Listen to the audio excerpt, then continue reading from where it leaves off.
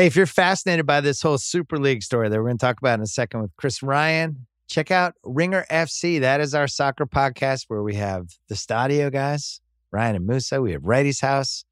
It's a really good one. If you love soccer, check it out. Ringer FC. Find it on Spotify or wherever you get your pods. This episode of the Bill Simmons podcast is presented by State Farm. If you've ever been in an accident and you're okay, but you know what happened, your first reaction is going to be, man, why did that happen?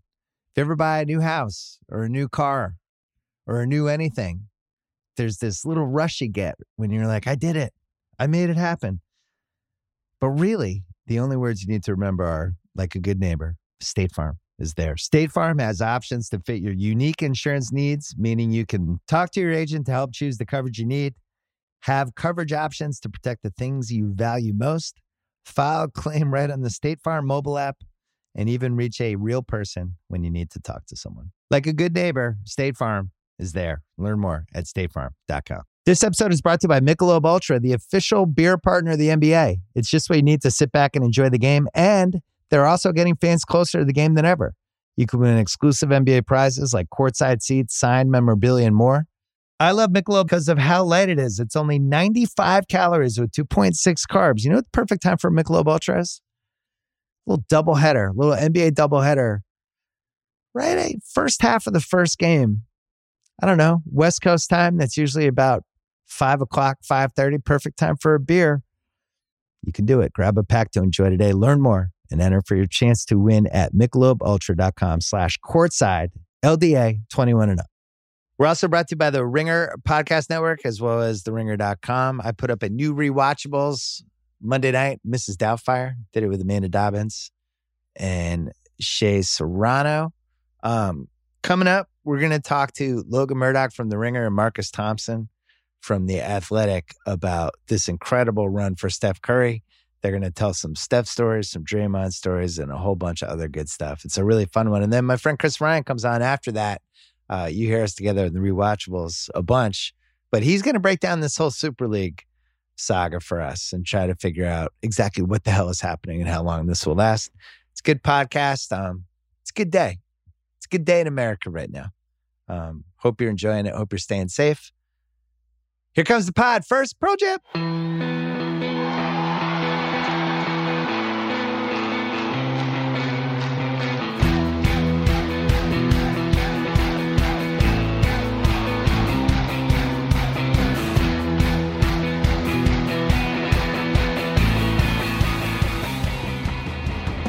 All right, we're taping this piece of the pod. It is 1 o'clock Pacific time. I know Russillo and I talked about Steph on Sunday, and then last night I was flying back from Florida watching Sixers Warriors on the Wi-Fi on the plane, which I really felt like was a pivotal 2021. Didn't know I could watch basketball games on an airplane.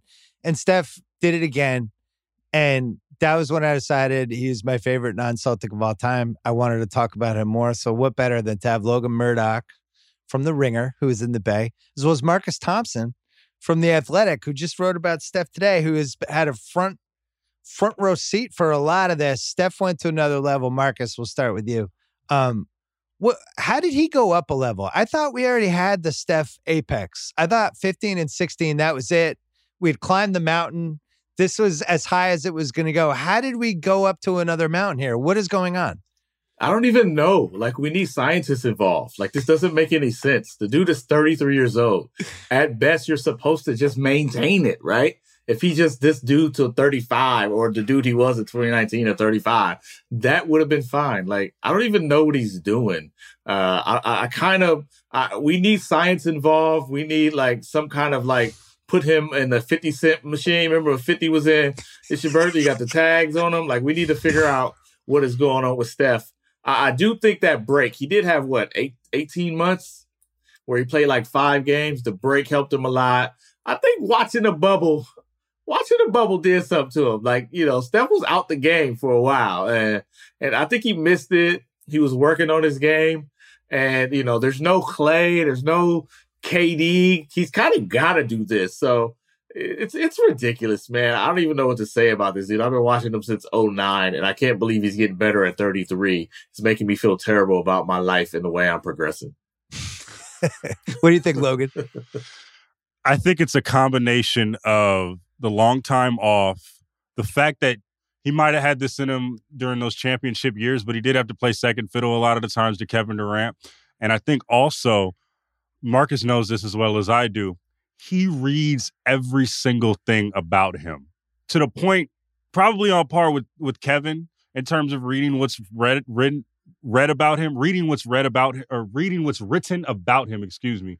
And he internalizes a lot of that stuff. And I think that there's a release that's coming out right now in the form of basketball, and he's balling out of control, and he hears a lot of that stuff.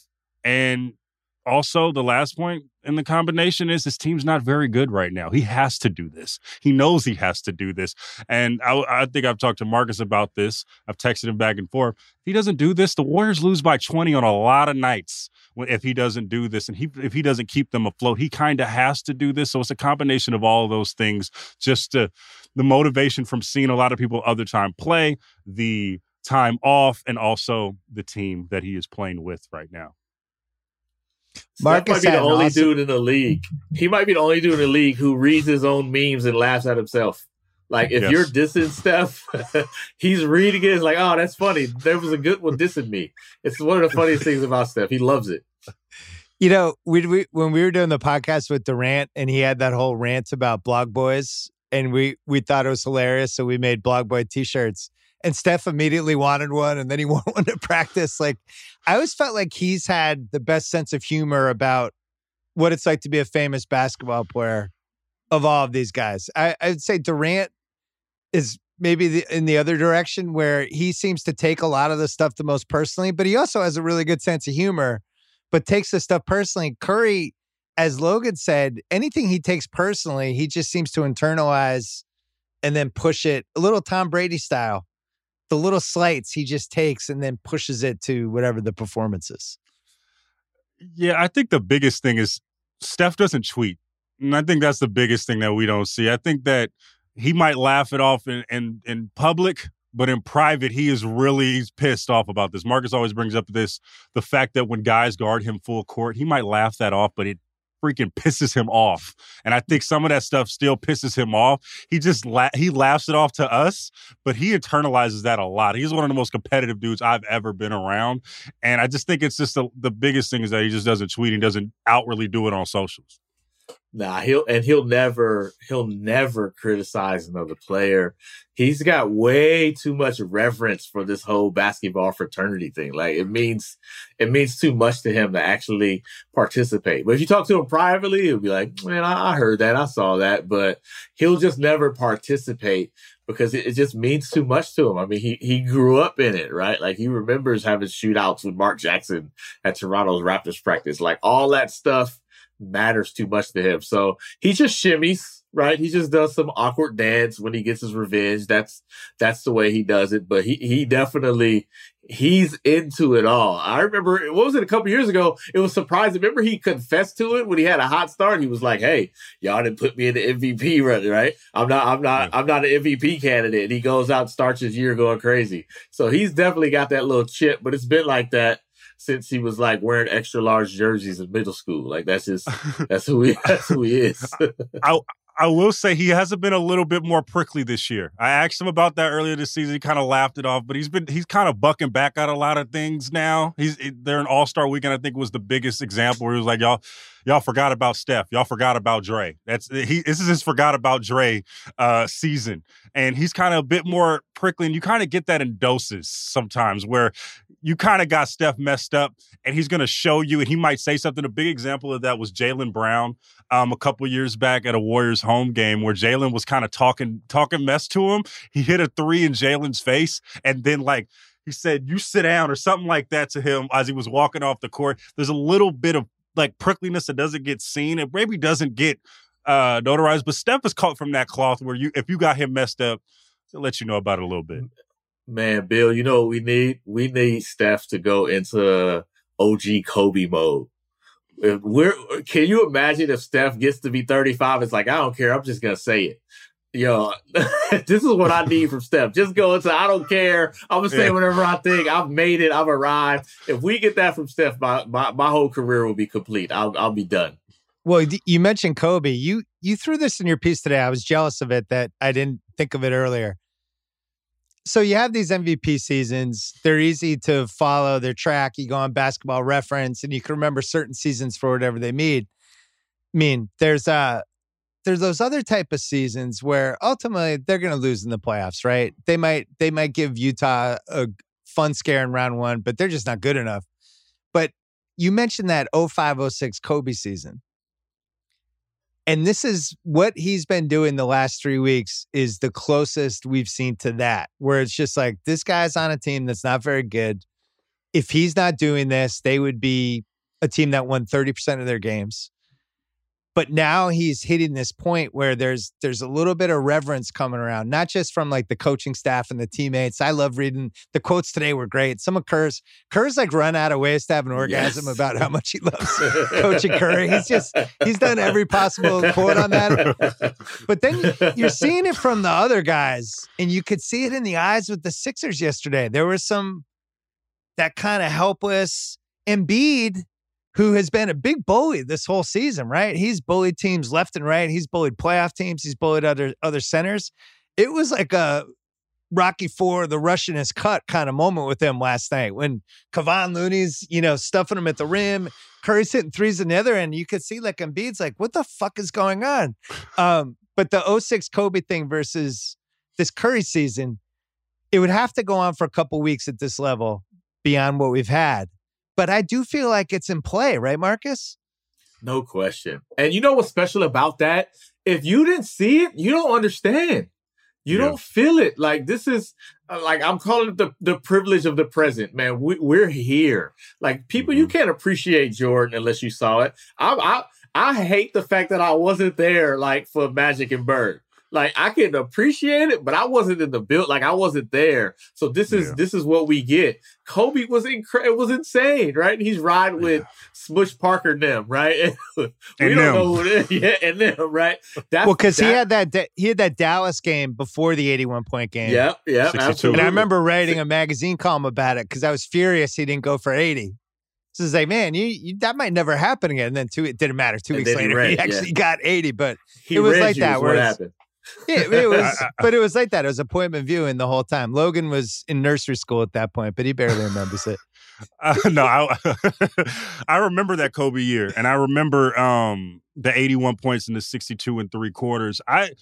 I feel privileged to be able to say I watched Steph during this stretch in person. It was against the Milwaukee Bucks, one of those games where the Warriors were not supposed to win. I was sitting next to Mark Spears when this happened, and I asked Mark, I'm like, "You think they're gonna win this game?" He was like, "I don't think so." I think they were down like 10 with like 8 minutes to go. It was a very uninspired game, and Steph just says, "Forget this. I'm gonna win this game by myself." And literally won the game by himself. And there have been games like that during this stretch where he's kind of had to do that. And he's doing this like Kobe that year with a messed up tailbone, with all these injuries that are going on right now. And he's balling. He got a butt pad. He has a butt pad. He's wearing a diaper as he's doing this run. Is that really incredible is that actually to watch. true? I thought that was like a myth. He really has a pad on his tailbone? He's got a pad on his tailbone. Yeah, he looking chunky. Check him out. Check out Steph's rear. He looks pretty Steph chunky. got a dunk? Steph need to be on King Magazine? Steph is out here. He looking thick. Marcus, beginning of the season, Steph took some shit early. I can't remember what it was. Maybe it was 3 weeks in where he had like 1 or 2 bad games, and then the LeBron media mafia came in, and it was like everyone's disparaging Steph. And then the next game he went off and kind of quelled it. But why hasn't he gotten the respect of a 2-time MVP who has won 3 titles, who was a revolutionary? But then you'll see it like the last week or so. And then all of a sudden he has the respect again. And people are like, oh man, he changed the game, blah, blah, blah. And then he can suck for 2 games in a row. It's like, nope, not LeBron. Why do we go on this roller coaster ride with him? It's one of the weird sports phenomenons, right? Like who else have we done this to? It's got to be somebody back in the day. I thought he'd gotten, like, you kind of got to go through the fire, right? LeBron went through it. Like, it's almost a rite of passage. Everybody's got to hate you before they love you. So I figured it was that. He was so new. I still think a big part of it is the dude came out of nowhere. Like this was out of nowhere. In 2013, Steph was like the next Grant Hill. And by 2015, like he's stunting on people and winning championships. Like, you know how many people he leaped over who were supposed to be next? So I do feel like he came out of nowhere. And I really don't think it helps. Like, he's 6'3", like he goes to church and he's light skinned, right? Like, you get dragged by a dude you saw in Starbucks.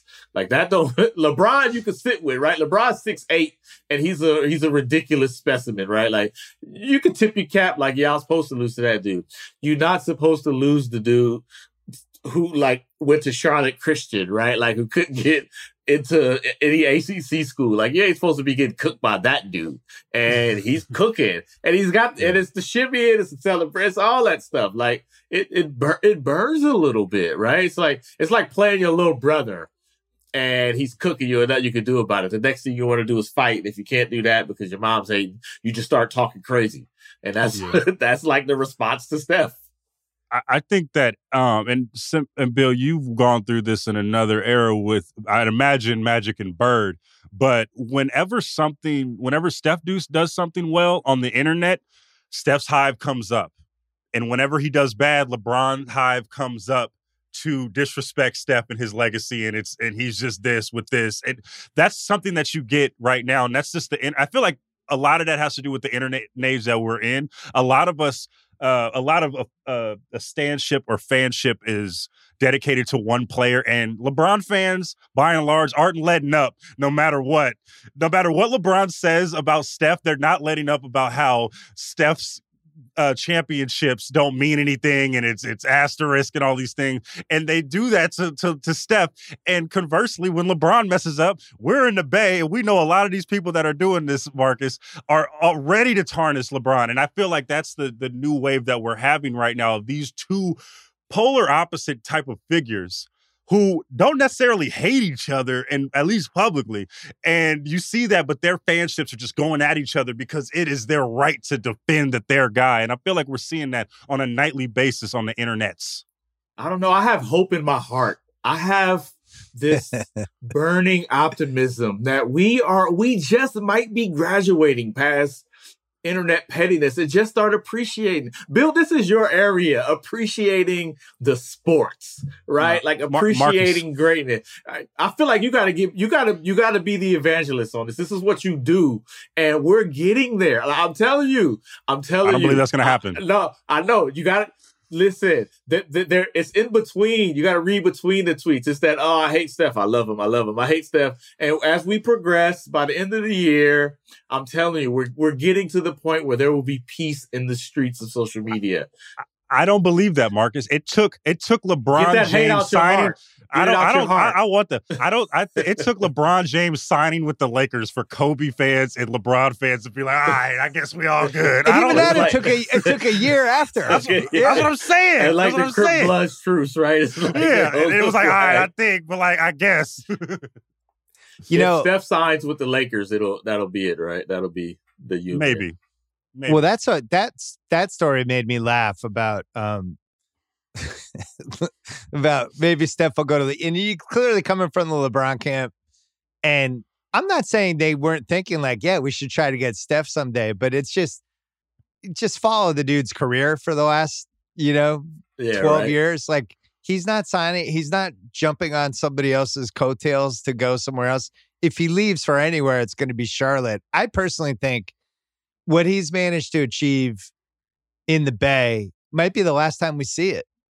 And this is something we talked about on this podcast a bunch of times as we're in the player roulette era, where just people, you just kind of spin the wheel. The Bay is always overlooked, Marcus. The Bay is always overlooked. You see how they do it, man? You already see how they do. It's over. It's over. You see how they do it, man? But here's the thing. Like, you would say, all right, well, maybe Luka retires with Dallas. None of the three of us wouldn't bet on that. I don't know where Luka's going to be in 5 years. Steph might be the last guy. And I really do think it matters more career-wise. Like, LeBron's been in a bunch of places. He's going to go down as, I think, the most beloved basketball player of the last 40 years. But ultimately, what fan base does he belong to? He belongs to LeBron fans. Steph actually belongs to the Steph fans, but then he belongs to this whole area in a way that I just think is really important. And I feel like we're losing it. What do you think about just what he means to the Bay, Marcus? Listen. The Bay will fight for Steph. And look, we don't take too kindly. We don't take too kindly to outsiders. Like, it takes a lot to win over Bay Area people. Like, people will fight for Steph out here. It's like, I'm not talking about get all caps on social media. I'm talking about get them hands up. What did you say about Steph? Like, bro, it's to a level, because it's not just Steph too. It's Aisha, right? It's Riley. They literally changed Children's Fairyland to Riley, right? Like, this is they're part of the family. And then the way Steph is always like Mr. Oakland, and he's riding, and he's so appreciative. Like, he can't leave at this point, right? If he left, they might burn down Chase just because they'd be so mad at Joe Lacob for letting it happen. But it just won't happen. He's not going to do it. Aisha ain't letting them.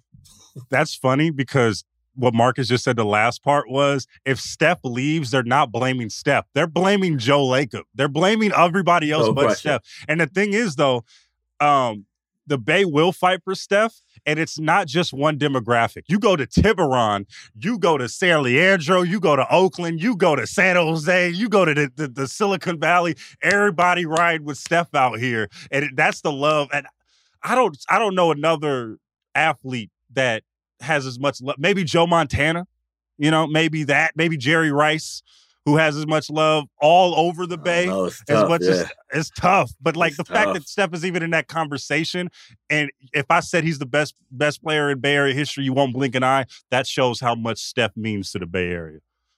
Well, the Barry Bonds piece of this, which you did not mention, I was stunned how popular Barry Bonds still is in the Bay. Oh, they ride for Barry in the Bay. Oh my God, he's. And you understand why he didn't leave, because this is his one safe place where it's like he's still a superstar. Nobody holds anything against him. But I had no idea. I saw it in person a couple of times, and I was like, oh, so Barry went to a couple Warriors games and got cheers. Barry lit sitting next to CC Sabathia, right? Like,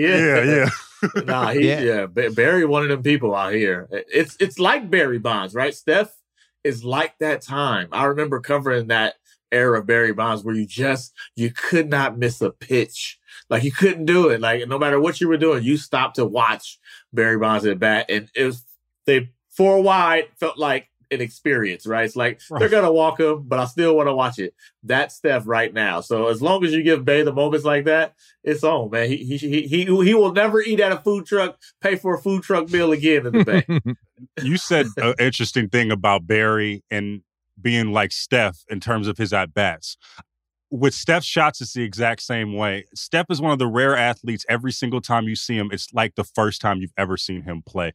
I remember, interning really early in their run, and I couldn't get media seats at Oracle Arena. If I did, I had to sneak up to get them. So I had to sit in like the bowels of the arena. But there's this thing that I recognize. You see me.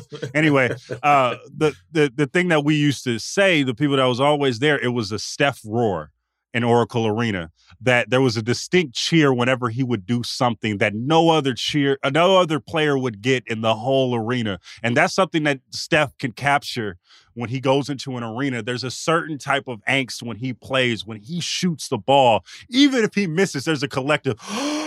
There's a collective all of that. And when he makes it, it's a different type of swish when Steph makes it. I've never seen another player capture somebody like that. The other person that I think in my lifetime was LeBron when I saw him come into Oracle like that. But there's just a different type of and hit the game winner. But there's a different type of cheer when Steph walks in the building. So, Bill, explain this to me. I need to tap into your wisdom.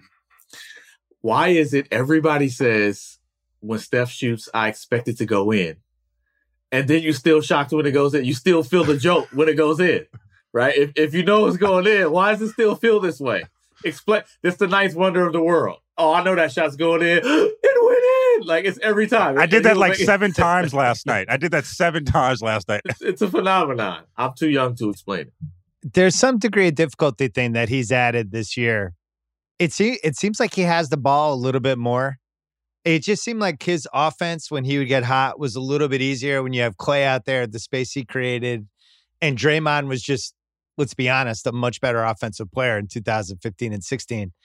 This now, it's kind of like watching him pick up where this guy just wants to stay on the court. He's been saddled with like his 2 college roommates and, this other guy they picked up who they don't know his name. And there's the next team waiting. And it's like, all right, we're going to get bounced. And he's just like, no, actually, we're going to stay on. And, the shots he's creating, the sliver he needs now from 30.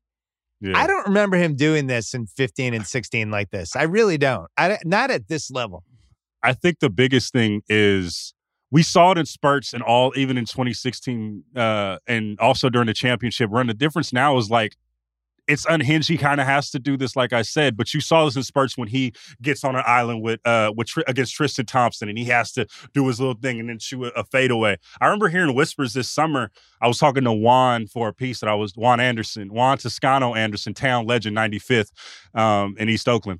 But anyway, I was talking to him over the summer and he was working out with him. He was like, Steph's different right now. And he talked about a time when they were doing a one-on-one, not a one-on-one, but a scrimmage at USF. And Steph falls down when he's getting guarded. And everybody just thinks it's a broken play. He falls down, keeps his dribble, and throws up a shot, and it goes in like nothing. And he's running back smiling. And everybody's like, what is going on right now? Like, this dude is different, but it seems like he's ready for a different type of year this year. So you kind of heard those whispers going on. I think we got a little recency bias. I think we're seeing what's happening now, and it's causing us to forget. Steph was ridiculous. They won 24 straight. Yeah, the stats were the same. I get it. It was insane. He was faster then, right? So he was getting to spots based on quickness. Plus, he had the crazy space. Now it's almost like a little bit of Debo. It's almost like I'm gonna get to your spot. Like he had George Hill. He hit him with one move, a little push off, and George Hill's like 10 feet away. He wasn't doing that. He can drive by whoever right now. You can't stand in front of Steph with one man. It's one move, and then he's got a little something on that shoulder now. You know what I'm saying? He was skinny back then. Now he put that shoulder down. He's getting by you. It's a little bit different. We've seen this before with the Kobe's, with the George, when they kind of recreate their game a little bit. They get stronger, they get a little slower, so they go mid-range. Steph is doing the opposite, though. He's like, all right, I'm going to go further back.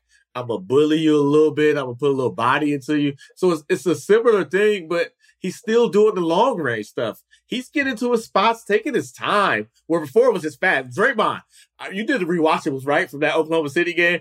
Yeah. Draymond, watching that game, Draymond is just up and down the court like this. He was so fast. Steph was so fast. Draymond's they definitely 30s now, right? You can see they got their old man game on. They playing in linen and sandals with no socks on right now, right? They got that OG vibe. So it's a little bit more slow, but it's under control. And I don't think we've ever seen Steph like this. We're just like, I'm just going to hit these 10 shots.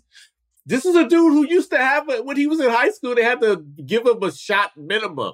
Like, you got to take 5 shots a quarter. Now he's chucking 19 threes like it's nothing. This was never who Steph was. He hates feeling like a ball hog. And now it's like, let's get these up. Y'all don't want none. And he did it to his brother. Like, why? I want to talk about that. I have 2 things off that, but let's take a quick break, then we'll come back. This episode is brought to you by Michelob Ultra, the official beer partner of the NBA. It's just what you need to sit back and enjoy the game, and they're also getting fans closer to the game than ever. You can win exclusive NBA prizes like courtside seats, signed memorabilia, and more. I love Michelob because of how light it is. It's only 95 calories with 2.6 carbs. You know what the perfect time for Michelob Ultra is? A little doubleheader, little NBA doubleheader.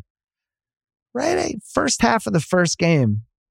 I don't know, West Coast time, that's usually about 5 o'clock, 5:30, perfect time for a beer.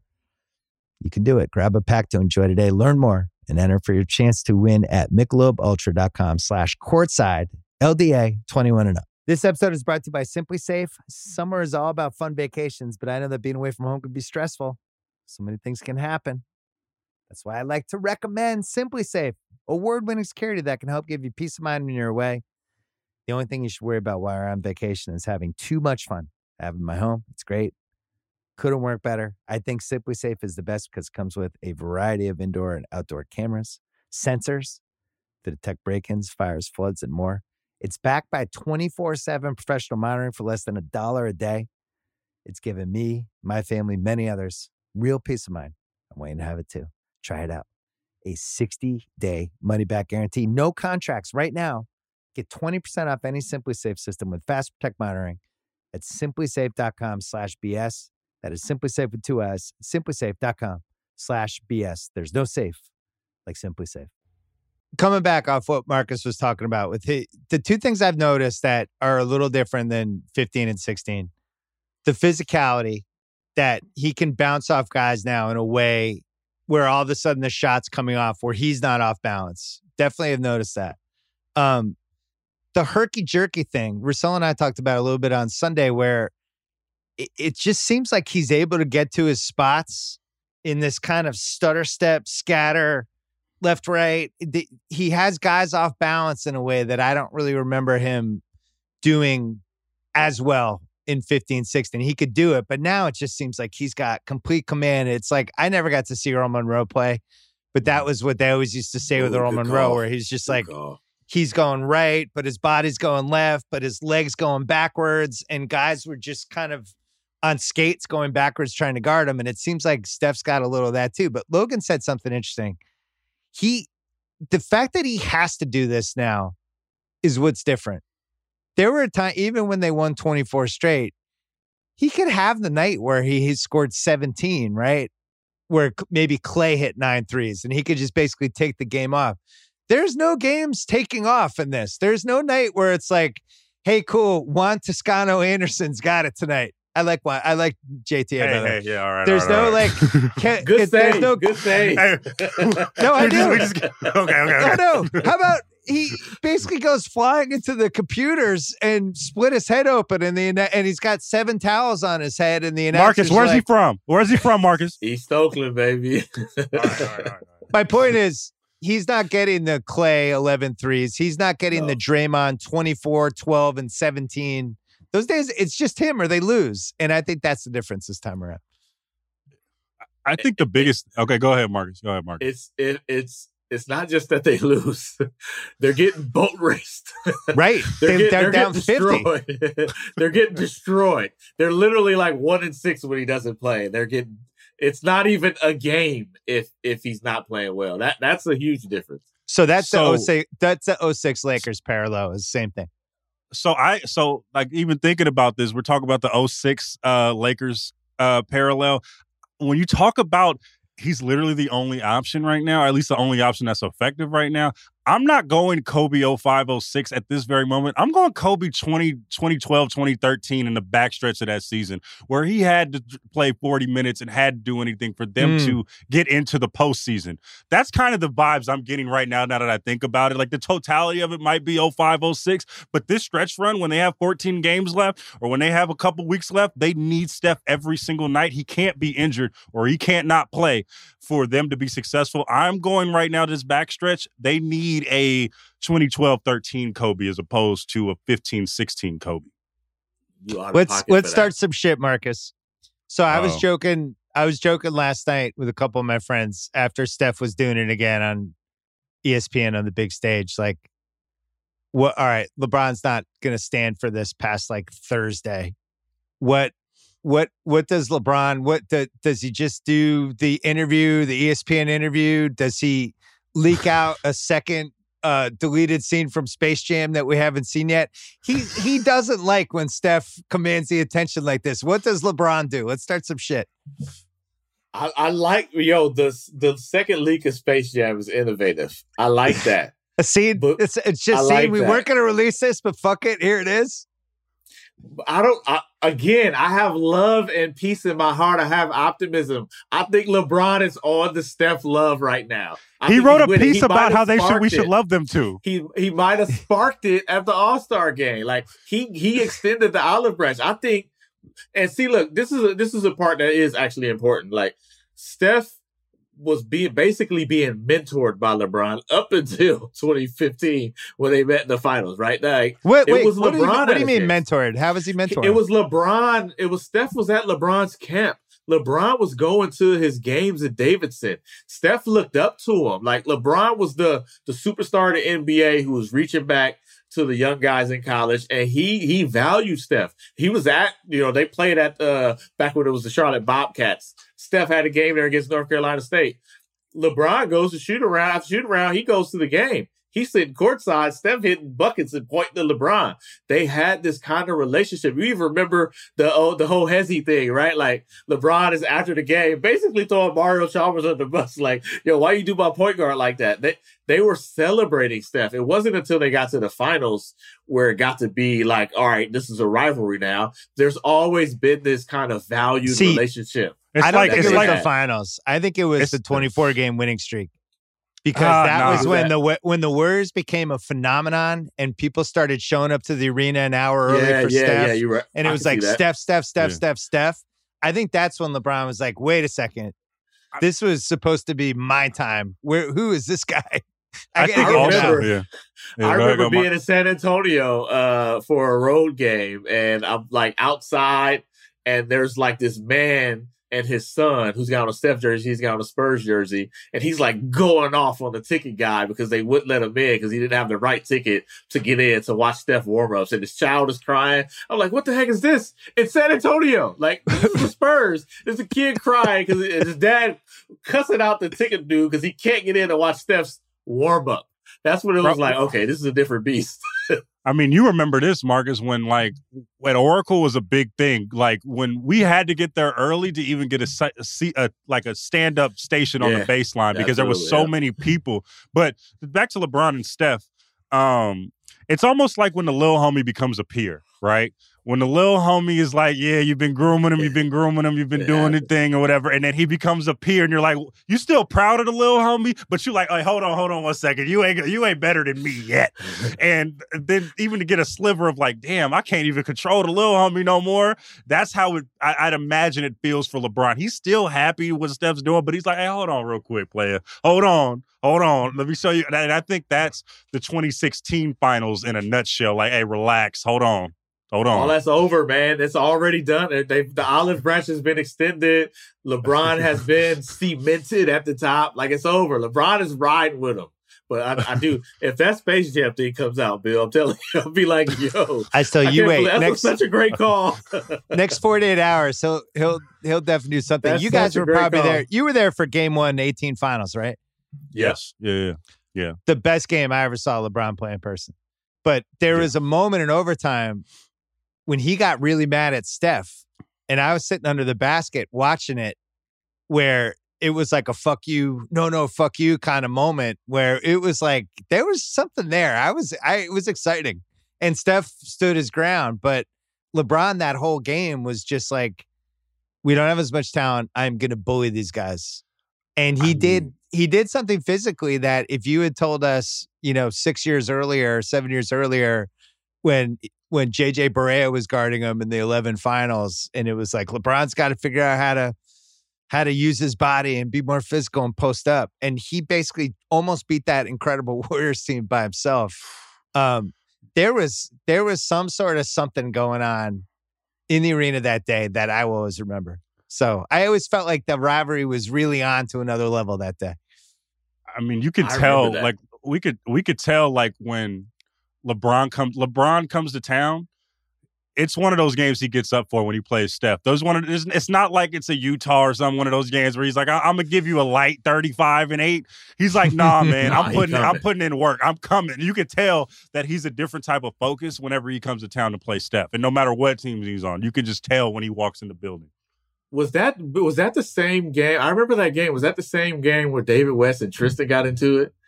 I think it was. I think that might have been another game. I remember. I thought that was 2017 because the play had gone on and Steph and LeBron just stayed back and they were just jawing at another. I do remember that. Do you know what that felt like? That felt like LeBron realizing inevitability. Right? He had like 50 points. He had like 50 points. He did everything he could. J.R. Smith tricked off the whole game, and I think he's like, no, he was so mad. Beat the State. That's the maddest he's ever been on a basketball court because he knew they weren't going to beat them 5 times. Yep. And they gave away this game 1, and that was it. The ship has sailed. Marcus, do you think the last 5 years are more fun if Durant doesn't go to the Warriors? No, Part of me does believe that the NBA figures stuff out, man. You got to adjust. Maybe they get one more championship too. I don't think they create the dynasty. I don't think they get to the heights. And I'm a firm believer that dynasties are great. I don't like parity. Parity's trash.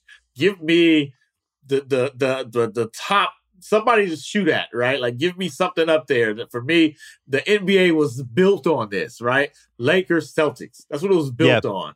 Team at the top. So without that, it may be more fun for like Dallases and Portlands of the world, but it ain't more fun for basketball. You had a villain, you had a hero, you had more eyes on it since Jordan was on it, right? Like, for me, this was the great part. I love the dynasty stuff. Build another one. Bro, sports are built on dynasties, man. In general, if you talk about the Patriots, I'm a Raider fan, Simmons. I hate the Patriots, but the Patriots were good for the game. You know what I mean? Just that, all the theater of that made me want to watch. I watched the Patriots to see if they would lose or see if they would fumble. The same with the Bulls. They had at a certain point, they were like, well, when are they going to lose? That's the storyline now. Serena Williams, we love that dominance. We need that dominance. Beyonce Knowles, bro, we need that dominance, man. We need greatness. And then to have parity and just say, hey, okay, Portland won that one series. Portland won the one series in like 7 with Bill Walton. Nah, man. Would have been greater than Portland winning that one series if they would have reeled off like 4 straight. That would have been great, for the game. And I think that we always ask for parity until parity comes. Then we're like, damn, who's the next dynasty going to be? You know what? That's a great point, because that stretch where it's like the Knicks won, I think the Knicks won 2 and Portland won 1. There was this stretch where in the 70s. The 70s where people you got the Lakers and the Sonics and the won 80s, one the randomly in the 80s, and then you skip all the way ahead to the Bulls in the 90s, right? Or to the Pistons. But there was a stretch in the 70s where all of these teams were winning. The Sonics, right? And it was cool for them, but hey, Bill, what were the ratings like back then? What were the ratings like back then? Didn't they have that on like record when that happened? In he the was 70s? all over them Dave Cowan Celtics. He went into ratings. No, they were tape delaying the finals. It was terrible. The league was like completely falling apart. That's what I'm saying. In the late 70s. Yeah, it was rough times. But you're right. There was no. It would have been Walton's Blazers. And they were kind of the mini dynasty the league needed. He got hurt.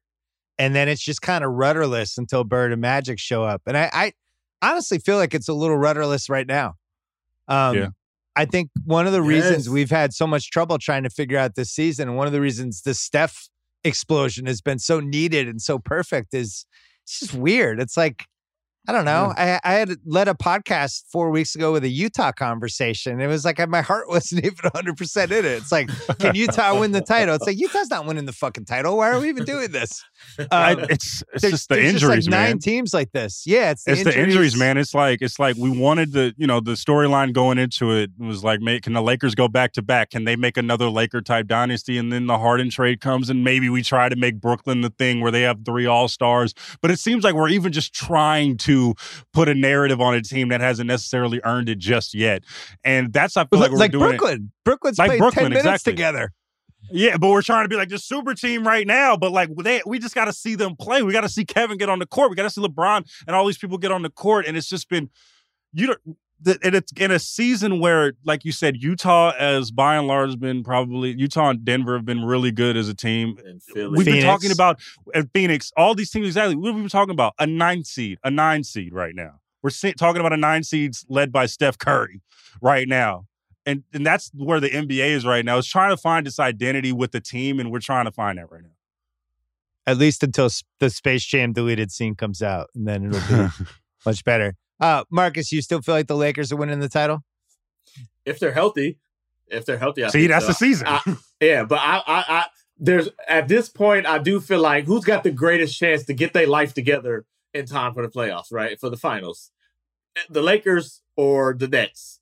And I feel like the Nets feel a little hapless, right? I don't know if they can get it together. They like can't get right from life, right? They got all these pieces, but I just don't have faith they're going to put it together. If they're together, that team is scary as hell. But I feel like LeBron will be ready for the playoffs, and he'll drag AD with him. So I'm leaning that way. I'm hoping the Nets get their life together because I want to see it. We need something. We need something epic, man. We've been in a pandemic. So give us something epic. I don't want to see Jimmy Butler like carrying a team. I don't want to see that. I want to see epic clash. Give me KD, give me Harden, give me Kyrie, give me Bron, give me AD. I want to see epicness. I earned this after a year. Well, what about 1-8 Golden State, Utah, and the Warriors go up 2-1, and then Game 4 is in San Francisco, and all of a sudden Steph's getting hot in the fourth quarter. That's probably our best case scenario for round one. You over here, pure excitement level. Hey, Marcus, Simmons is over here really trying to recreate this 05, 06 Kobe thing right now going on right now, where they go up 3-1, and maybe Utah comes back and wins it all or something like that, or no, maybe Utah would fold. Utah's folding in that scenario. They will not. They will just not pick and roll all game 5 with Draymond and Steph, and they take it home.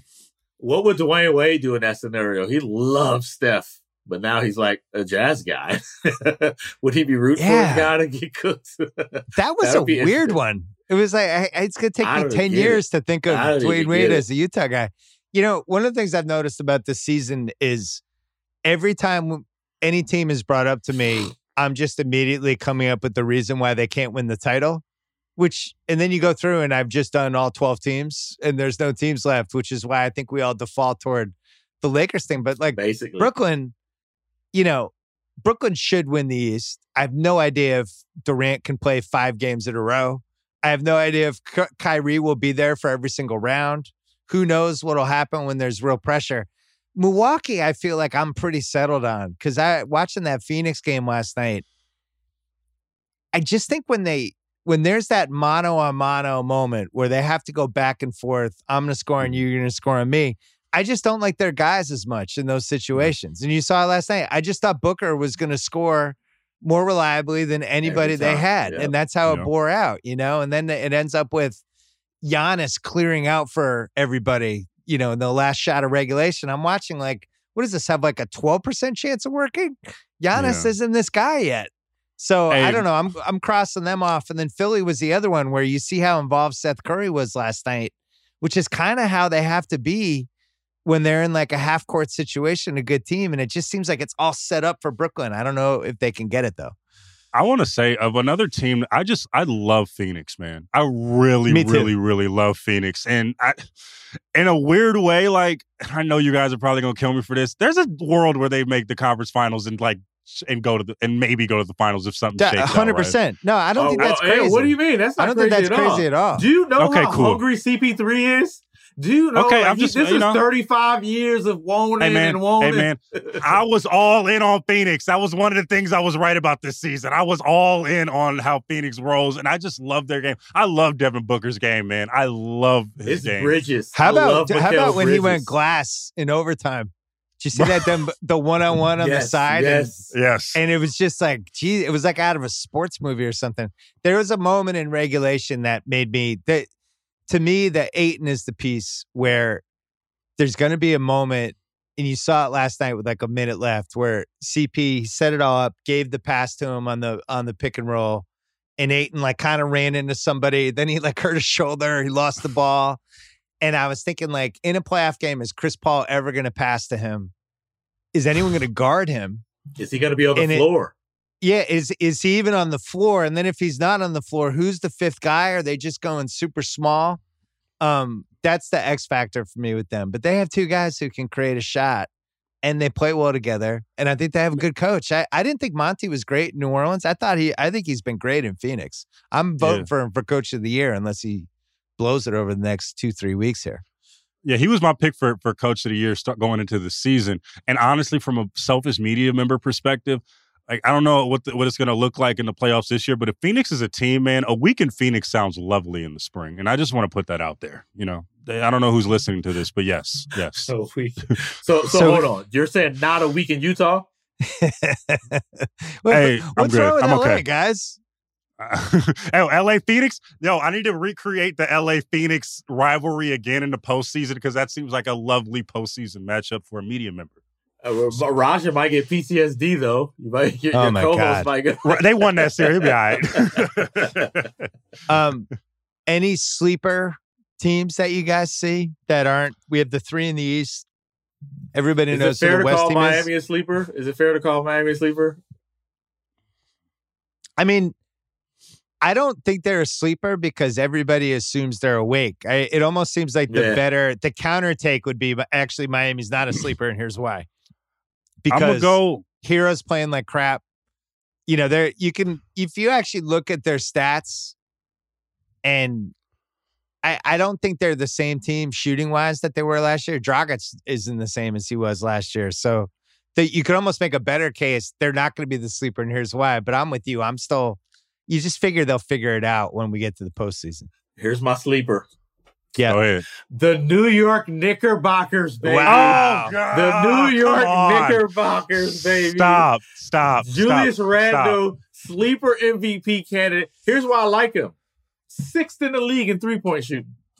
6th in the league in three-point shooting. So they can make threes. And if the threes fall, man, they got options. They got dudes who can put the head down and get to the cup. I'm sleeper. You don't want to see them Knicks. You don't want to see them. Logan, good team chemistry at least on that team. The bench is locked in. I like it. They ain't burnt out yet. Tibbs got 2 more years before they burnt out. No, it's good right now. Marcus has this weird fascination with the Knicks ever since he got a quote from Latrell Sprewell in like 98 in an internship. He just loved them since then. But anyway, my sleeper is, and it remains to be seen if they're still asleep in the postseason. But my sleeper pick right now is the LA Clippers, man. LA Clippers. Paul George is playing really good right now. We'll see what happens. They might be sleep. I'm just gonna say, let's do some controversy. Let's do some no. Nobody expects them. The Clippers are always the team that you figure is going to be bad in the postseason, and that's at this point they're the team that's like bound to choke. And I'm just going to be like, maybe they won't choke this year. I'm just going to do that because I've already said Phoenix. I've already said them, so I wanted to switch it up. That's what we're doing. The Clippers are most talented team in the league. They can't be a sleeper. Sure, calm down. That would have to be a crazy Rondo run. I think is the path for them. Which is in play. It's happened before. Yeah, it's in play. Yeah. I just don't trust that team. I can't put my finger on it. They don't pass the stink test with me for something about it. Something about the way they play together I do not like, which is why Rondo might be the fix, right?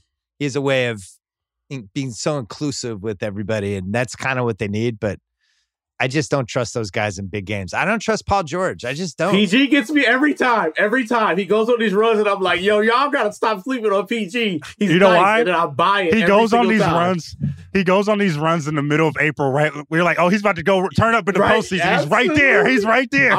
I'm here for all of it. I'm like, "Yo, PG MVP." I'm telling you, y'all sleep on PG. He does this to me every time, and I buy it every single time. It's happening again. Yeah. Well, I'm ready for the playoffs. Are you guys ready for you guys pro playing game? Yes, absolutely. Absolutely. Especially this year if Steph can bring it all the way back, if Steph can have like Steph Magic in the postseason playing game, yes. You know, I'm all in. What are we doing? Need to do this. We've learned from the All-Star game with the Elon ending to last year's bubble. Little ingenuity is okay, right? Like it's all right to switch some things up. We're not married to stuff, and if it don't work, go back to the regular. It's fine. Like, hey, I'm all for it, especially because one of them teams coming out of play is gonna do something, right? One of them teams, there's gonna be a 15 seed to come through the clutch, like in the tournament. Yeah.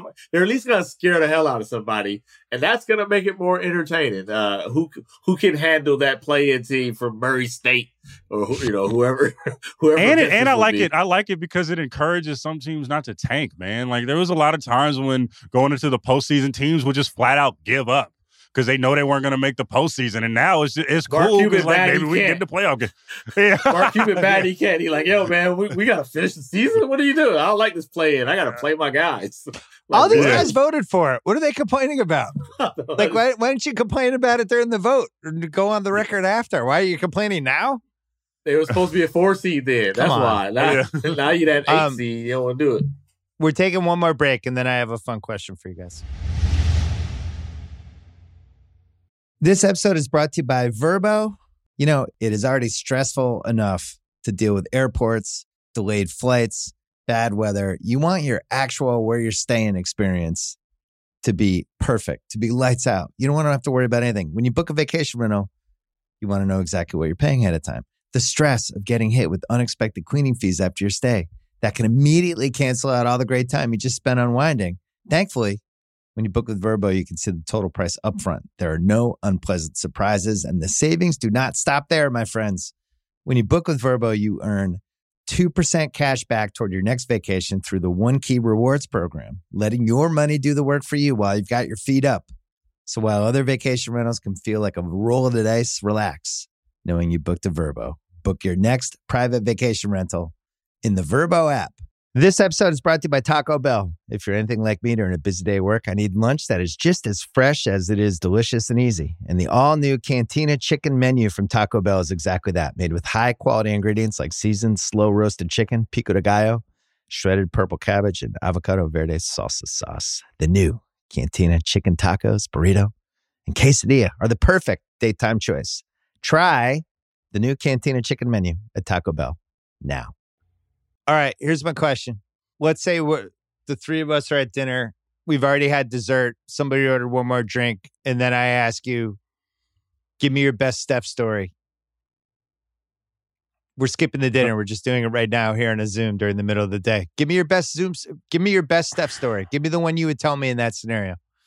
Go ahead, Marcus. You got it first. You got it. I got a longer Rolodex. I'm over here thinking right now about it. Yeah. Damn. Okay. I mean, we're going to edit this out. Kyle, you got this. Hold on. Let me think about this real quick. Let me see which one I got. You put me on the spot. Wow. Oh, I got a good story.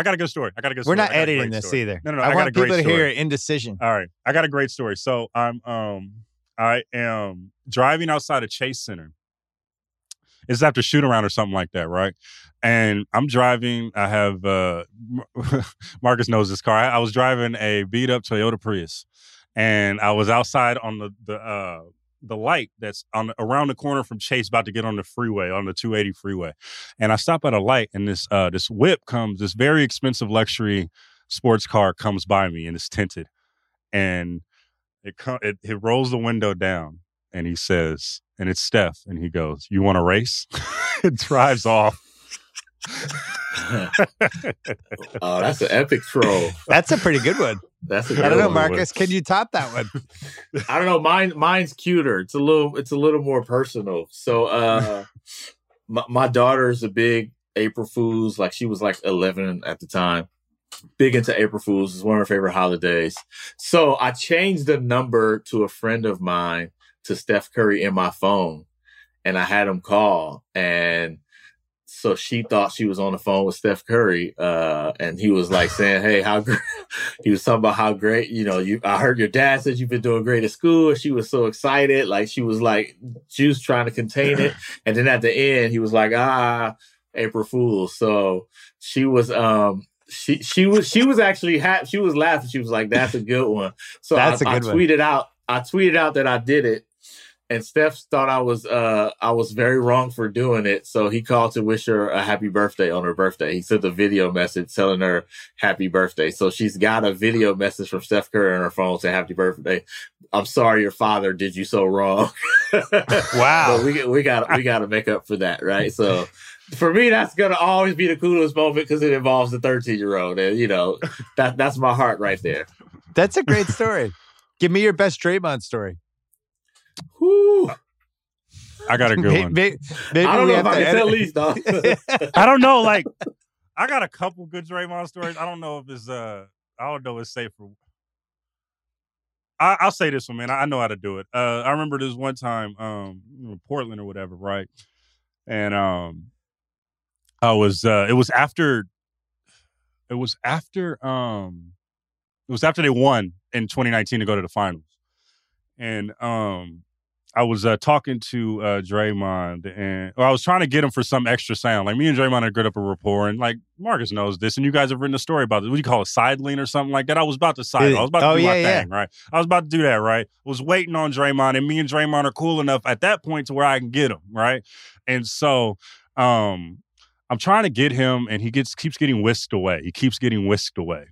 And I'm like, come on, bro. And I'm on deadline. I'm like, come on, what are we doing? And Draymond sees me, like we lock eyes, and I'm like, and I get the look like, come on, man, right?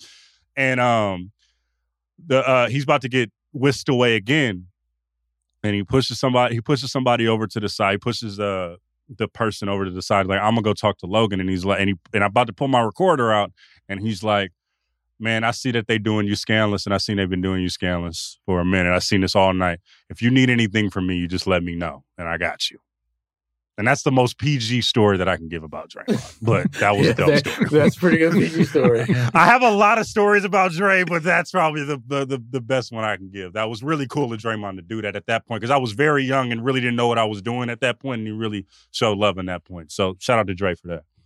Oh yeah, I got a Draymond. I got two. One, I just got to The Athletic, and it was kind of new, and I was talking to Draymond about leaving a newspaper was kind of this weirdly enough scary moment, because I had been there for like 18 years. So I was just talking to Draymond about it, and Tim Kawakami, my boss, was there, so we doing a group interview with him, and he's just like, oh yeah, man.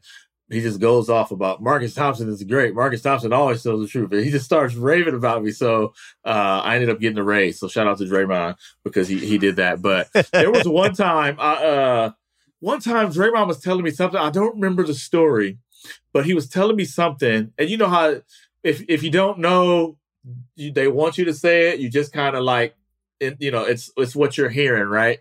So he calls me. I wrote it. He calls me. He's like, so what's this? What you hearing stuff? And I was like, oh, I hit you to see if I can, if it was cool if I put your name on it, but you didn't respond. So I just put what you're hearing. He was like, if I say it to you, then put my name on it. Like, don't be doing, he was like mad that I sourced it, right? He was like, if I say it to you, you put my name on it. If it come out my mouth and I'm telling you, then you need to put my name on it. Don't do this, what you're hearing and I'm told stuff. If it's for me, say it's for me. And I was like, I've never heard this in my life. This is crazy. That's amazing. I have another Draymond story. It was pretty fun. That is coming back. I remember it was when he got the jersey retirement at Michigan State. And so I remember hitting him. We were in Miami, and he's like telling me, oh, you going to Lansing, right? And I'm like, for sure. Yeah, I'm going. And he was like, go to Crack Chicken in Lansing. Like, go there. I'm going to hit you every time. I'm going to hit you until you go there. And like, I don't think I'm ever going to be in Lansing again. I don't know. Maybe y'all might put me out in Lansing. I don't know. But I go to Lansing, and he's hitting me like, did you go to Crack Chicken yet? And I'm like, I don't know yet. I haven't gone there. And I was hanging with my guy, Colton Pouncey. And I brought Colton with me to go. And he's also with The Athletic. So I go to Crack Chicken. I send him a picture of it as soon as it happens. I send him a picture of the chicken and the fish and all the stuff that's in there. It was a great establishment. And I get there, and he's like, I told you. And I didn't even eat it yet. He was like, I told you. And then the next day is his jersey retirement. He has a presser. They're playing against Duke. Like, he's the man of the hour. He's doing all the stuff. He's like, everybody's eyes are on Draymond, and he does his presser or whatever. He's walking out, catches a glimpse at me. There's a crowd around him, and he stops. And I'm like, why is he stopping? He looks at me. He was like, did you get the Crack Chicken? I told you it was hella good, huh? I told you it was the fucking best, huh? And then he was like, yeah, right, Logan? I fucking told you. All right, bye. And walks out. It was great chicken. It was great. How are we gonna have him on television after he retires? I think he's just gonna have to be on cable, right? He wants to be. He could be all right. Yeah, he'll be fine. Yeah, and by that point, I think SEC I want will the real relax. Draymond. I don't want like TV watered down Draymond. I want Draymond on television. They got to figure out how to do that. You go put Draymond, TNT Ringer version podcast? Inside the NBA on HBO.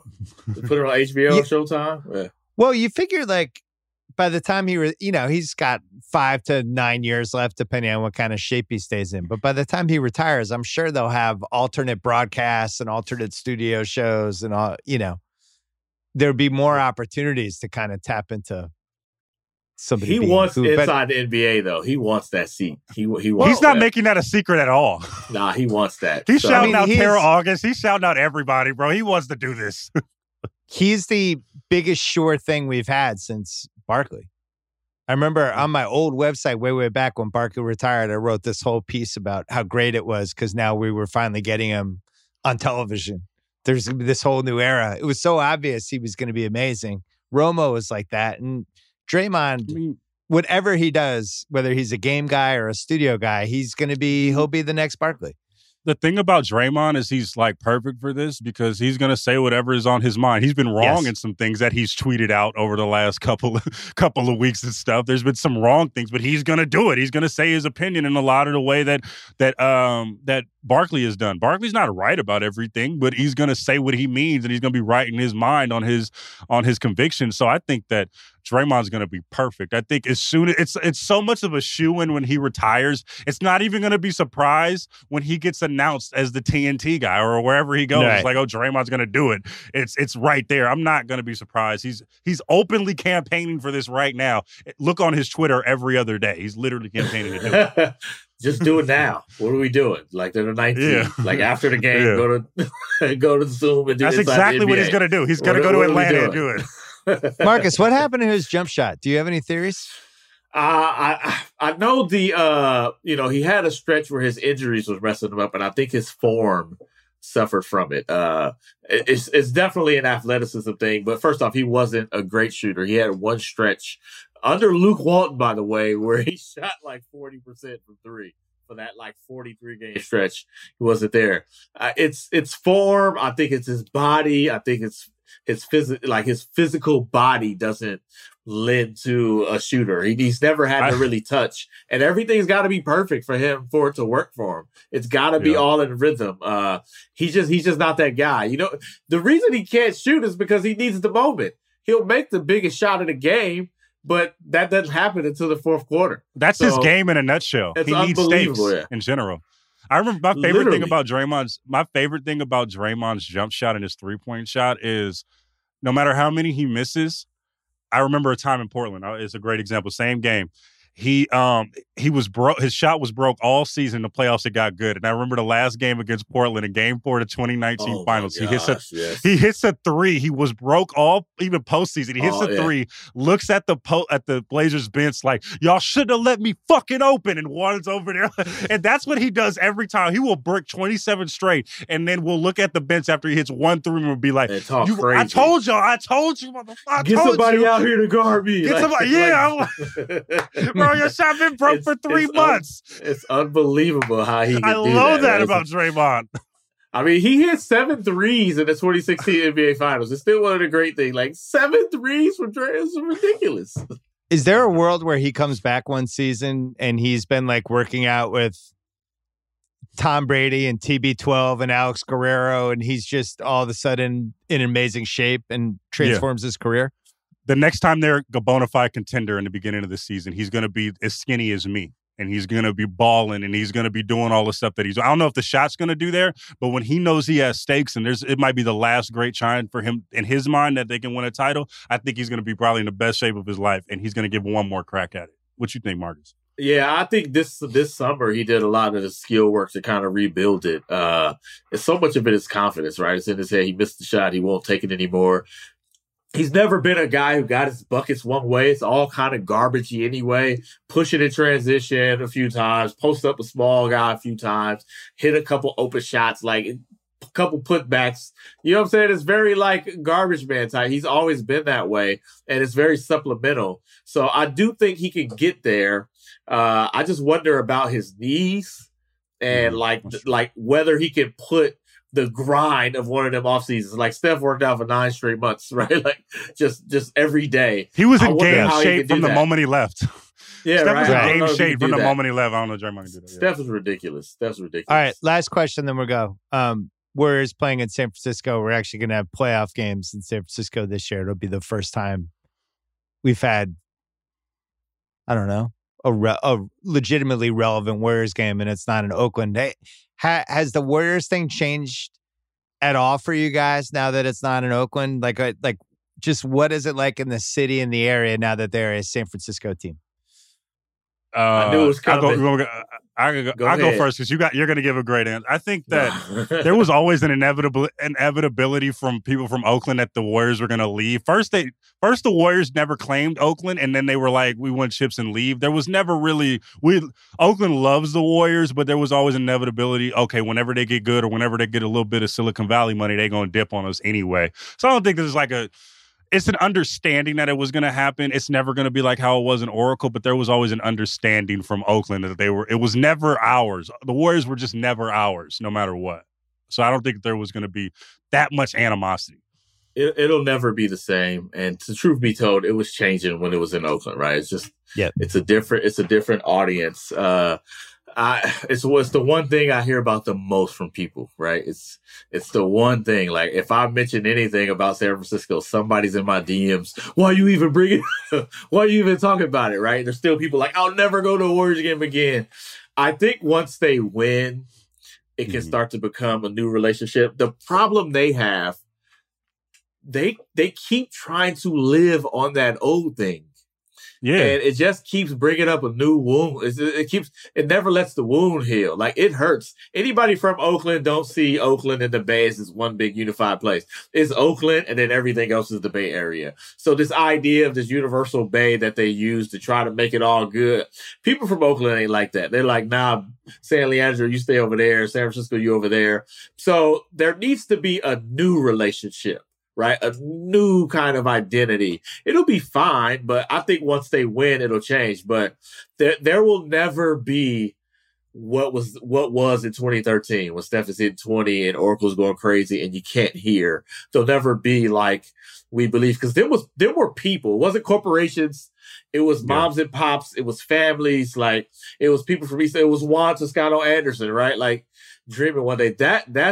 It's fancy now. You know what I'm saying, Bill? It's like it's real bougie. You know, yeah. It's like, we moved up a little bit, but sometimes you still got to go to the liquor store and you still got to go to crack chicken, right? Like I remember when it happened in Boston in the 80s when I was when lucky enough that my dad. No, when my dad had I'm talking during the Bird era when the ticket prices went up and everybody in the lower section who were just like all real people. And they slowly started to go year after year. And my dad, like his one big purchase every year was the Celtics tickets. And we were there, but we would just watch the people around us change. And then I remember, I've told this story in the pod before, but the lockout season, I got in March of 99, I got to see the Kings play the Warriors. It was my first game in Oakland. Okay. And I had no idea. And every time C-Web touched the ball, they fucking went crazy. And I was looking around and it was like just an arena of normal people. And I was like, what is this? How did nobody tell me about this place? I just couldn't believe it. And you could feel it. By the time we got to the last couple of finals, there was different. No semblance of that anymore. You got to understand though, like the Bay Area, at least the Bay Area that me and Marcus grew up in, it was a Bay Area where rich people and poor people took the BART to San Francisco together. It was one of those type of places. Now the rich people are like generationally rich people right now. And I feel like you kind of see the change in the Bay Area with the Warriors, man. Like the beginning of the Warriors run, like Marcus could say, it was still affordable to get tickets to go see this phenomenon that was brewing. And now when you go see the Chase Center, it's literally segregated. There are glass windows separating common folk from Silicon Valley oligarchs. You literally can't see them. And that's really the change in how it is. So it'll never be the same. And also in part, the Warriors kind of did that to themselves. They segregated a lot of people in that arena.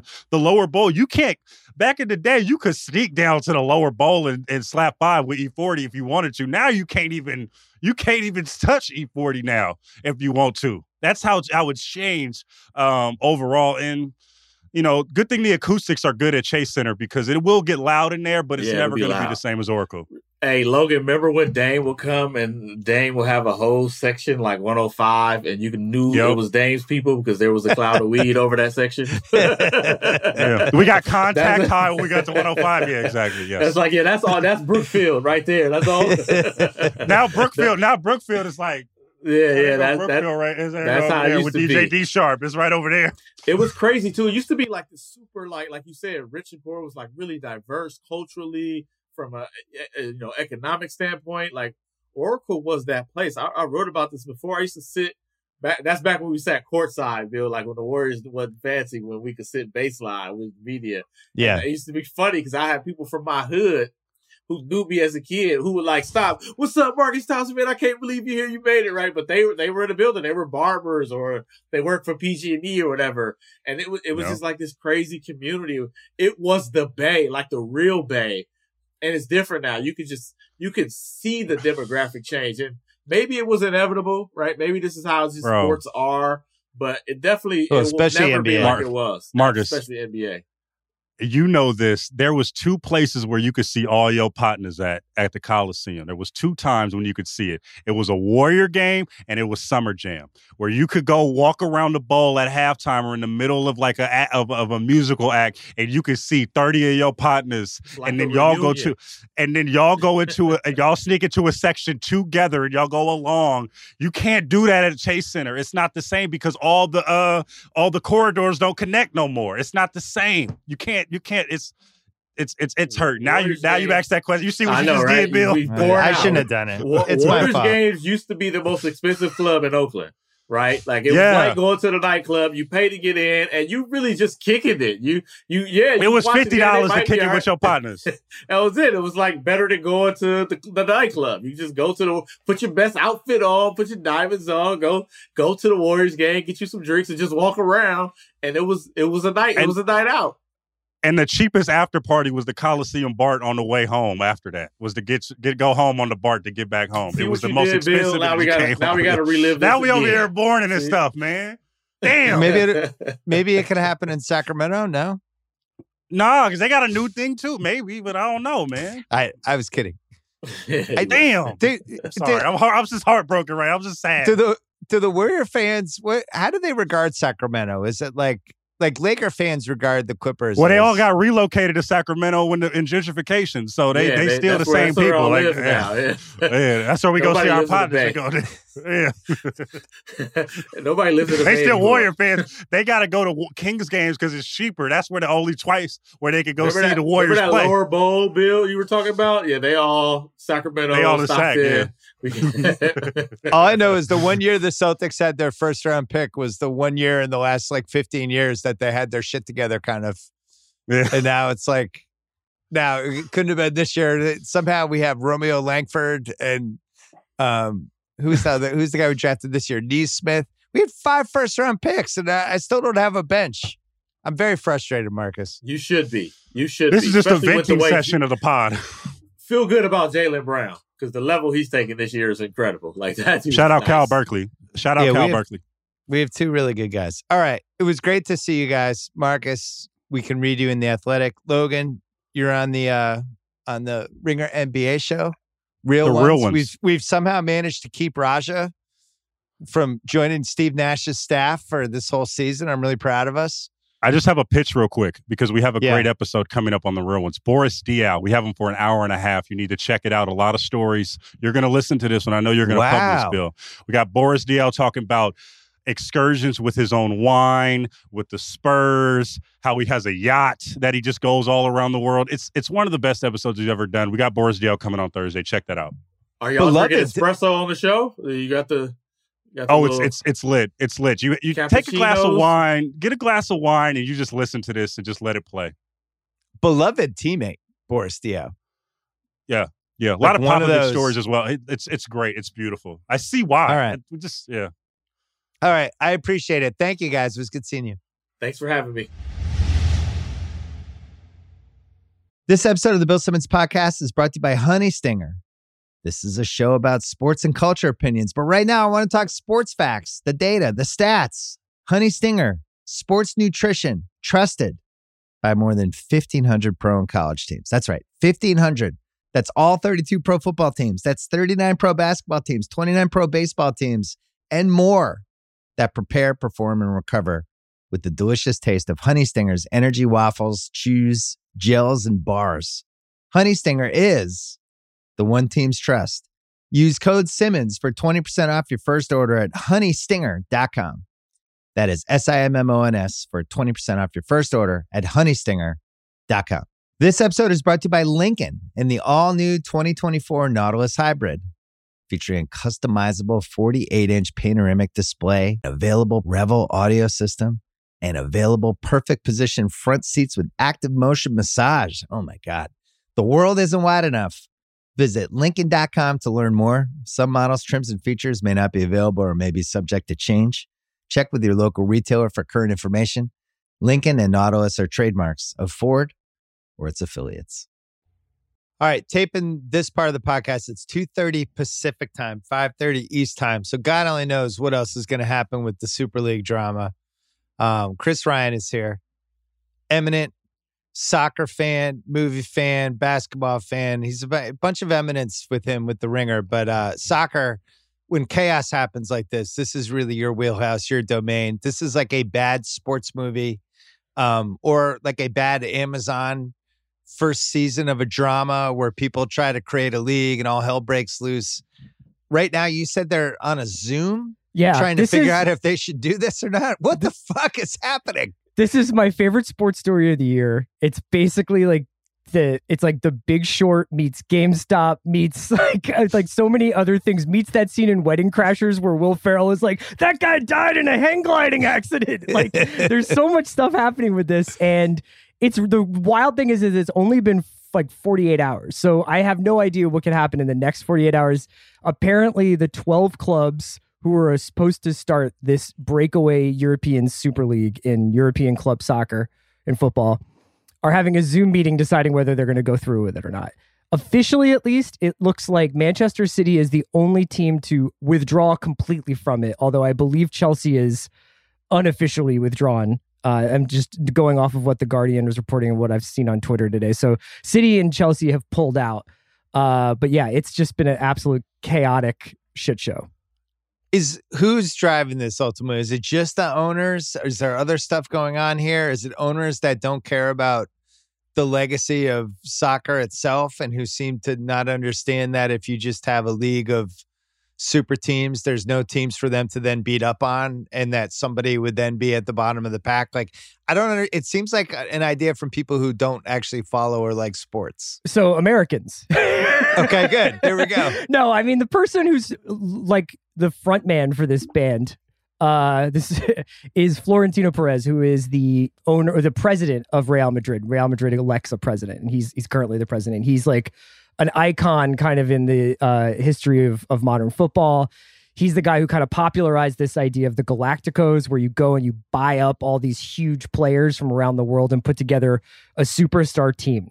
And then his wingmen in this seem to be a guy named Andrea Agnelli, who is the sort of the guys in charge of Juventus, the Italian team, and then the Glazers from Manchester United. Oh, God. John Henry from Liverpool. Oh, Stan Kroenke from Arsenal. Oh, and a few other people. So along with that, there's a couple other Spanish teams, et cetera, et cetera. There's Tottenham. But those guys seem to be the main drivers of this. Now, over the course of the day, there have been tweets from variously reputable sources saying United's dropping out, Chelsea's dropping out, City's dropping out, Barcelona's out. Then there was like a wave kind of like in the afternoon where it was like Barcelona's still in. A bunch of these clubs are still in. They're holding the line. So we are really in a kind of touch and go situation. But your question is like, why is this happening? There's a bunch of clubs that make a lot of money, many of whom are in a lot of debt, who are saying, we bring all the value to this sport. We should get to control more of the sport and keep more of the revenue. And they don't want to be threatened with getting blown out of a fucking airlock if they have too much debt on their books or they have a bad season and they don't make the Champions League, because the financial hit that they would take would be too significant. They're coming off of like basically a full year of not having people in stadiums there. The vaccination rollout in Europe is not going nearly as well as it is here in the States.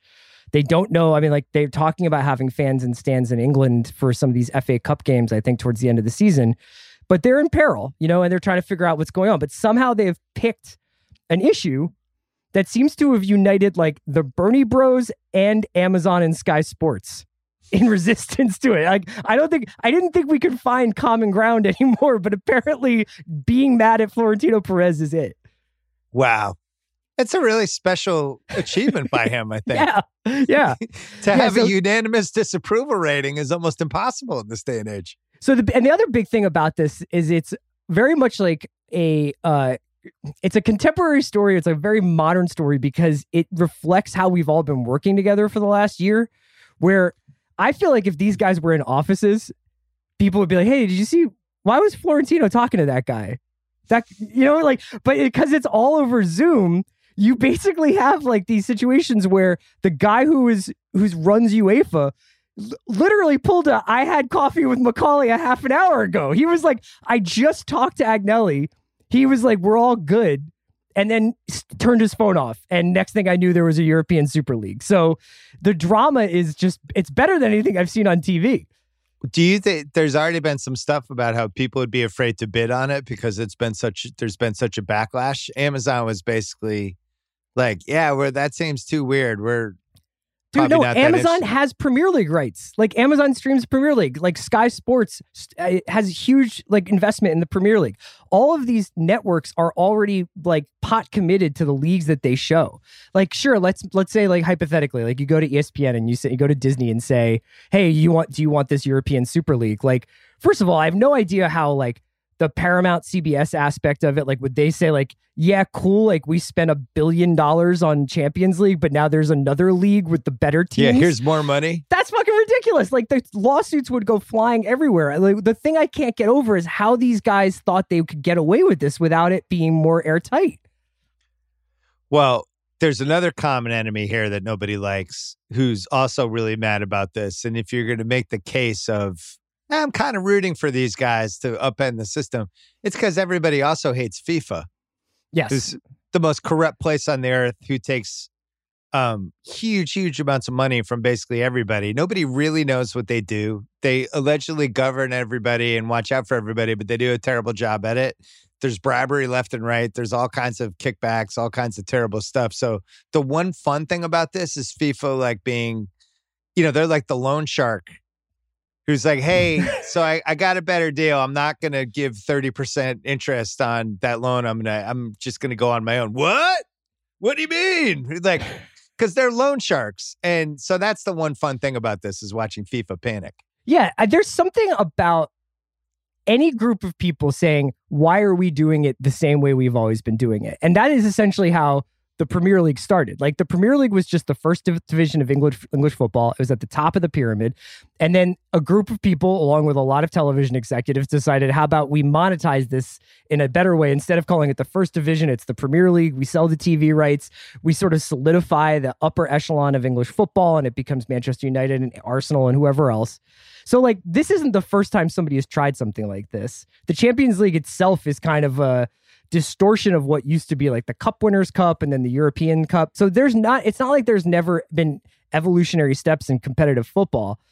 But I think that this is another miracle, is that they have somehow, these 12 clubs have made people sympathetic to FIFA and UEFA, who we usually spend the entire football season being like, fuck these guys. Right. These guys hate us. Why do we put up with it? I was trying to think of the American sports equivalent of this. So, a friend of mine today was saying how it would be if in college football, if the 12 best teams were just like, fuck the NCAA, fuck everybody. We're just going to, it would literally be impossible. It couldn't happen. But if they just all teamed up and they just left, and like for basketball, we no longer had March Madness with those 12 teams. They were in some separate tournament. That's a pretty good example. If you took like 6 SEC teams, some Big 10 teams or Big 12 or whatever it's become, a couple Pac-12 UCLA, teams. Yeah, USC, exactly. And some Texas and Oklahoma schools, University or of Texas, University of Oregon. You just had like those 15. And then they said, peace out to the NCAA. Here's the deal. We are essentially like starting a new league. We're paying our player. We're paying students. Exactly. And we're going to renegotiate TV deals for ourselves. So we're going to go directly to Disney or directly to whoever and say, here's a new deal. And then to try and get out of it, they were like, don't worry, the money that we make from this hugely profitable endeavor, we will then cut a piece of that out to like redistribute to colleges or whatever. That would be probably the closest thing. But then you have to add this wrinkle where the personalities involved in the breakaway Super League are so like Bond villainy at this point, where it's like, it would basically be, I can't even think of like what it would be for the NBA, because the NBA already is kind of this cabal where the owners own the league and it's just like 30 guys. They don't need to do it. Yeah, but like it would be essentially like if Pat Riley was like, I'm tired of seeing my guys twist ankles and spin their wheels against like the Charlottes and New Orleanses. We need to make a 12-team league where we can control the season, the schedule, all this, everything about it. It's a 35-game season and we all make more money. We don't have to share with Oklahoma City and Memphis. I'm tired of floating teams that aren't competitive. I'm tired of floating teams that are mismanaged. You know, my arena holds this many people. My TV rights are worth tons more than this club. So why am I splitting up the pie? Well, you know what would be funny?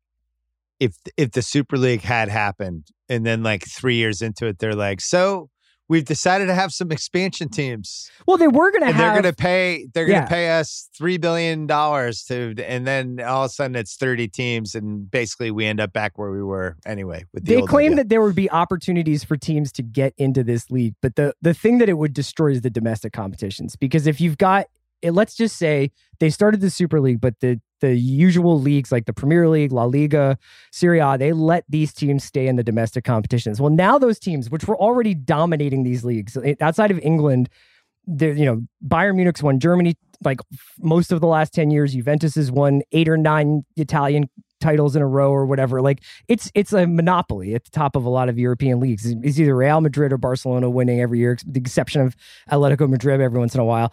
So these guys would just be richer. They would just be buying more players. The problem already is in soccer is that like if you see any competition coming up in your rearview mirror, you just buy that team's best players and decimate the team behind you. So if these teams were now all of a sudden even richer, but still playing in their domestic leagues, it would essentially kill competition forever. There would be no way a Leicester City could happen again. And Leicester is probably one of the most miraculous sports stories we've had this century. It's all very depressing. I was thinking tough hit for America with this whole thing. Yeah. So, I mean, like, here's what people are saying. LAFC wasn't invited. They try to get... But also really, your boy. It's a wake-up call, really, for your American boy soccer. Henry. He's like, I got to trade Mookie Betts and fuck the Premier League. Like, what are you doing? What's the menu? Well, that's what he probably did on the Zoom. They're like, John, what do you think we should do? He's like, look, I just traded a generational superstar for 40 cents on the dollar. I'm not the guy to ask, but I'll go along with whatever you guys want to do.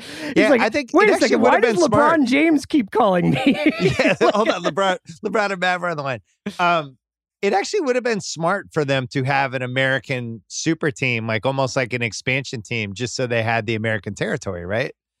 I mean, I think that they were sticking to this idea that it was going to be a Champions League replacement. So it would be a European league where the best of Europe would do it. But like knowing these guys and their greed, of course they would do that. Of course they would invite, eventually they would probably try to like get teams from around the globe to Mexico. participate. Yeah. And like I was talking with the guys who do our Stadio podcast on Ringer FC, Ryan and Musa. Great podcast. And Musa was saying like, this is going to end up with like they're going to be playing the Champions League in Dubai or something like that. You know what I mean? Like this is where this would, or the European Super League, that's where it would be going.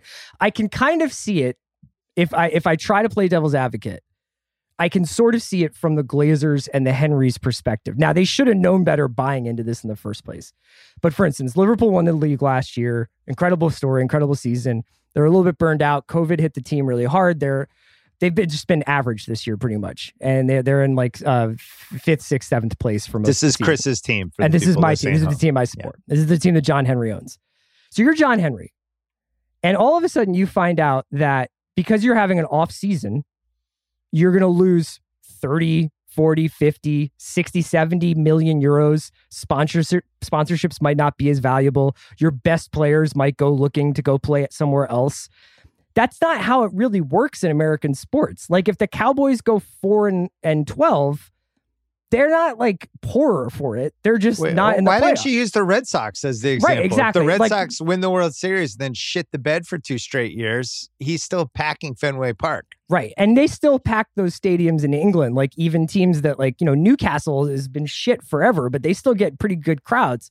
Well, they're all drunk though. They don't even know who's winning. Get a beer named after you. But like I just think for the Americans, they're just like, I don't understand the idea of risk. How could risk be involved in this competition? Like there's no risk in being the Red Sox. The only thing you get is ridiculed for being bad. You don't lose money over it. Yeah. So on social media and with the media in America and abroad, was this a 100% disapproval? Were there bad takes? Were people trying to zag? What was I have zag not culture? Seen a very significant zag. A guy named Michael Cox, who I really, really love his writing. He usually writes about football tactics. He wrote a piece for The Athletic that was basically like, this sucks, but let's not kid ourselves about what European football has kind of turned into, which is what I was talking about, which is essentially outside of England, we know who's going to win the championship every year. And if they get it all threatened, they're just going to go buy the best players on the most threatening team. And England isn't that much better. I mean, for the most part, City, Liverpool, United have won the last 10 titles with the exception of Leicester. So it's really hard for some of these clubs to get in. The ones that I thought were the most interesting participants were clubs like Arsenal or Tottenham. Tottenham specifically just built a new stadium in London, this huge spaceship. So they're in debt on that. They are about to likely lose their best player, Harry Kane, in the transfer market next summer because he's going to want to go play somewhere where he can win titles. And they just fired their very expensive coach, Jose Mourinho. So I could kind of understand why Tottenham is like, we're never going to win the title. We barely get into the Champions League, but somehow we got invited into this thing. We're definitely down to do this because otherwise we're about to get blown out of the fucking airlock and come in 8th this season or 9th. So I can see it from their perspective. For this perspective of people like Chelsea and City, who are owned by like obscenely rich guys who don't really need this extra bit of cheddar. Like, I don't really understand it. I think that's exemplified by the fact that they were the first ones to jump ship when it got too hot. Tottenham will be last to jump, probably. Tottenham's probably just like, guys, we're still doing this, right? Yeah, guys, but hold on. We made the hats. We did everything.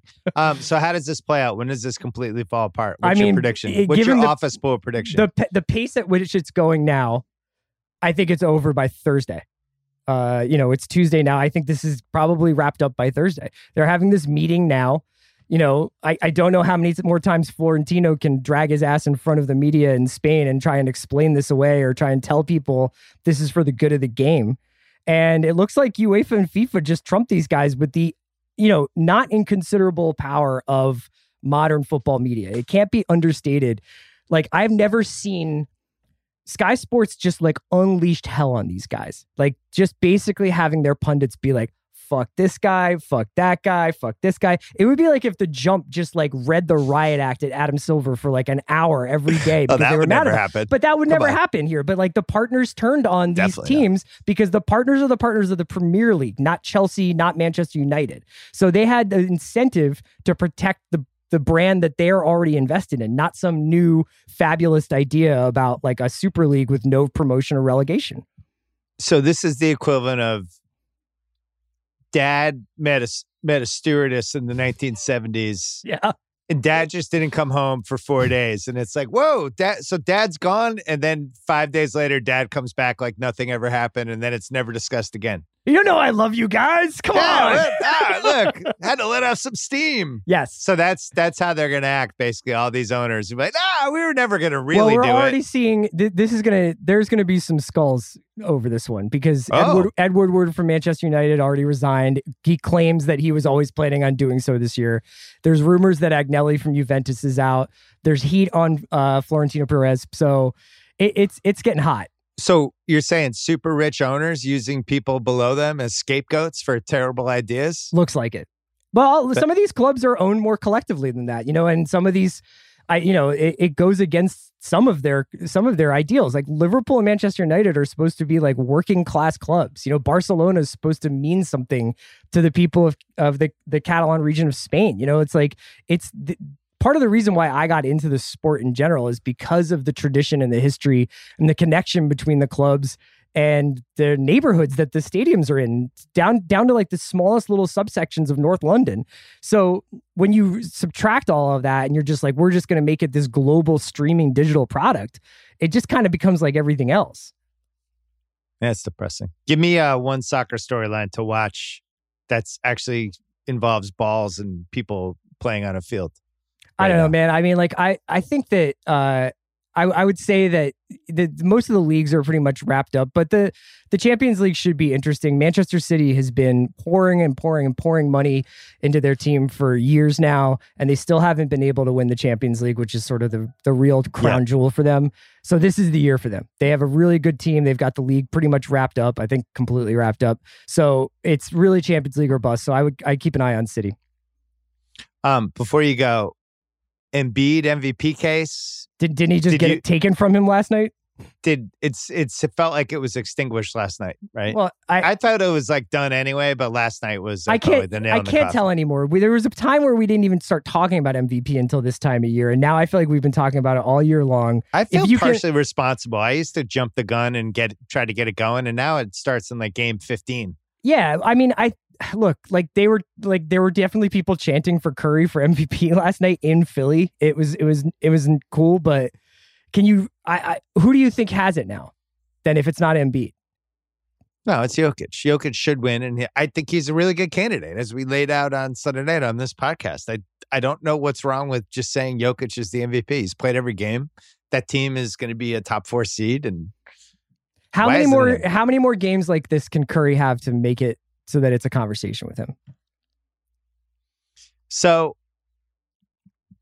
we talked before you came on with Logan and Marcus about Curry and talked about a bunch of stuff. And we were talking about the 06 Lakers, Kobe, that whole thing. Kobe didn't win that year, but I thought he should have won. He was the one I voted for. That team was more successful than this Warriors team's a 500 team. Yeah. There's no correlation, no record, there's no other example to be like that guy is our MVP. His team went 41-41. It's never happened. So I feel like they would have to go on like a What was the record for the Russ year? What was the Thunder's record that year? They still won like 48, 49 games, something like that, So I think unless they went on a major run, it's not going to happen. It says more about what a goofy year this is, but I still feel like Embiid was the best player I saw this year, but Steph's starting to take that title too, because the stuff he's done the last 3 weeks has been as high as anything we've seen. Yeah, I mean, it's honestly been the best part of the NBA season. You can now tune in every single night and have like a 75% chance of seeing a miracle when you watch him play. It's just that, amazing. and I think Poku on OKC trying to save KOC's. Trying to save KOC at the Ringer from us giving him shit for the next 5 years. Top 3 stories of the NBA season: Steph, Poku, and Stan Van Gundy's last 5-minute management. Stan Van Gundy. All right, we're up 3. Leave that guy open. I want Stan to double down and now try to high five the shit out of guys. Like every single break is just like seeing who's high fiving him. Who will touch him? I want a high five cam on Van Gundy. You're pro playing game, right? Yeah, I mean, I'm pro playing game for this specific reason. I want to see Steph and Luka in a 1-game death match. That's incredible. My whole thing is who's turning it off, and anybody who's like, oh, I don't like it. It's like, all right, well, don't watch. How about that? Yeah, like, no, I'll watch it.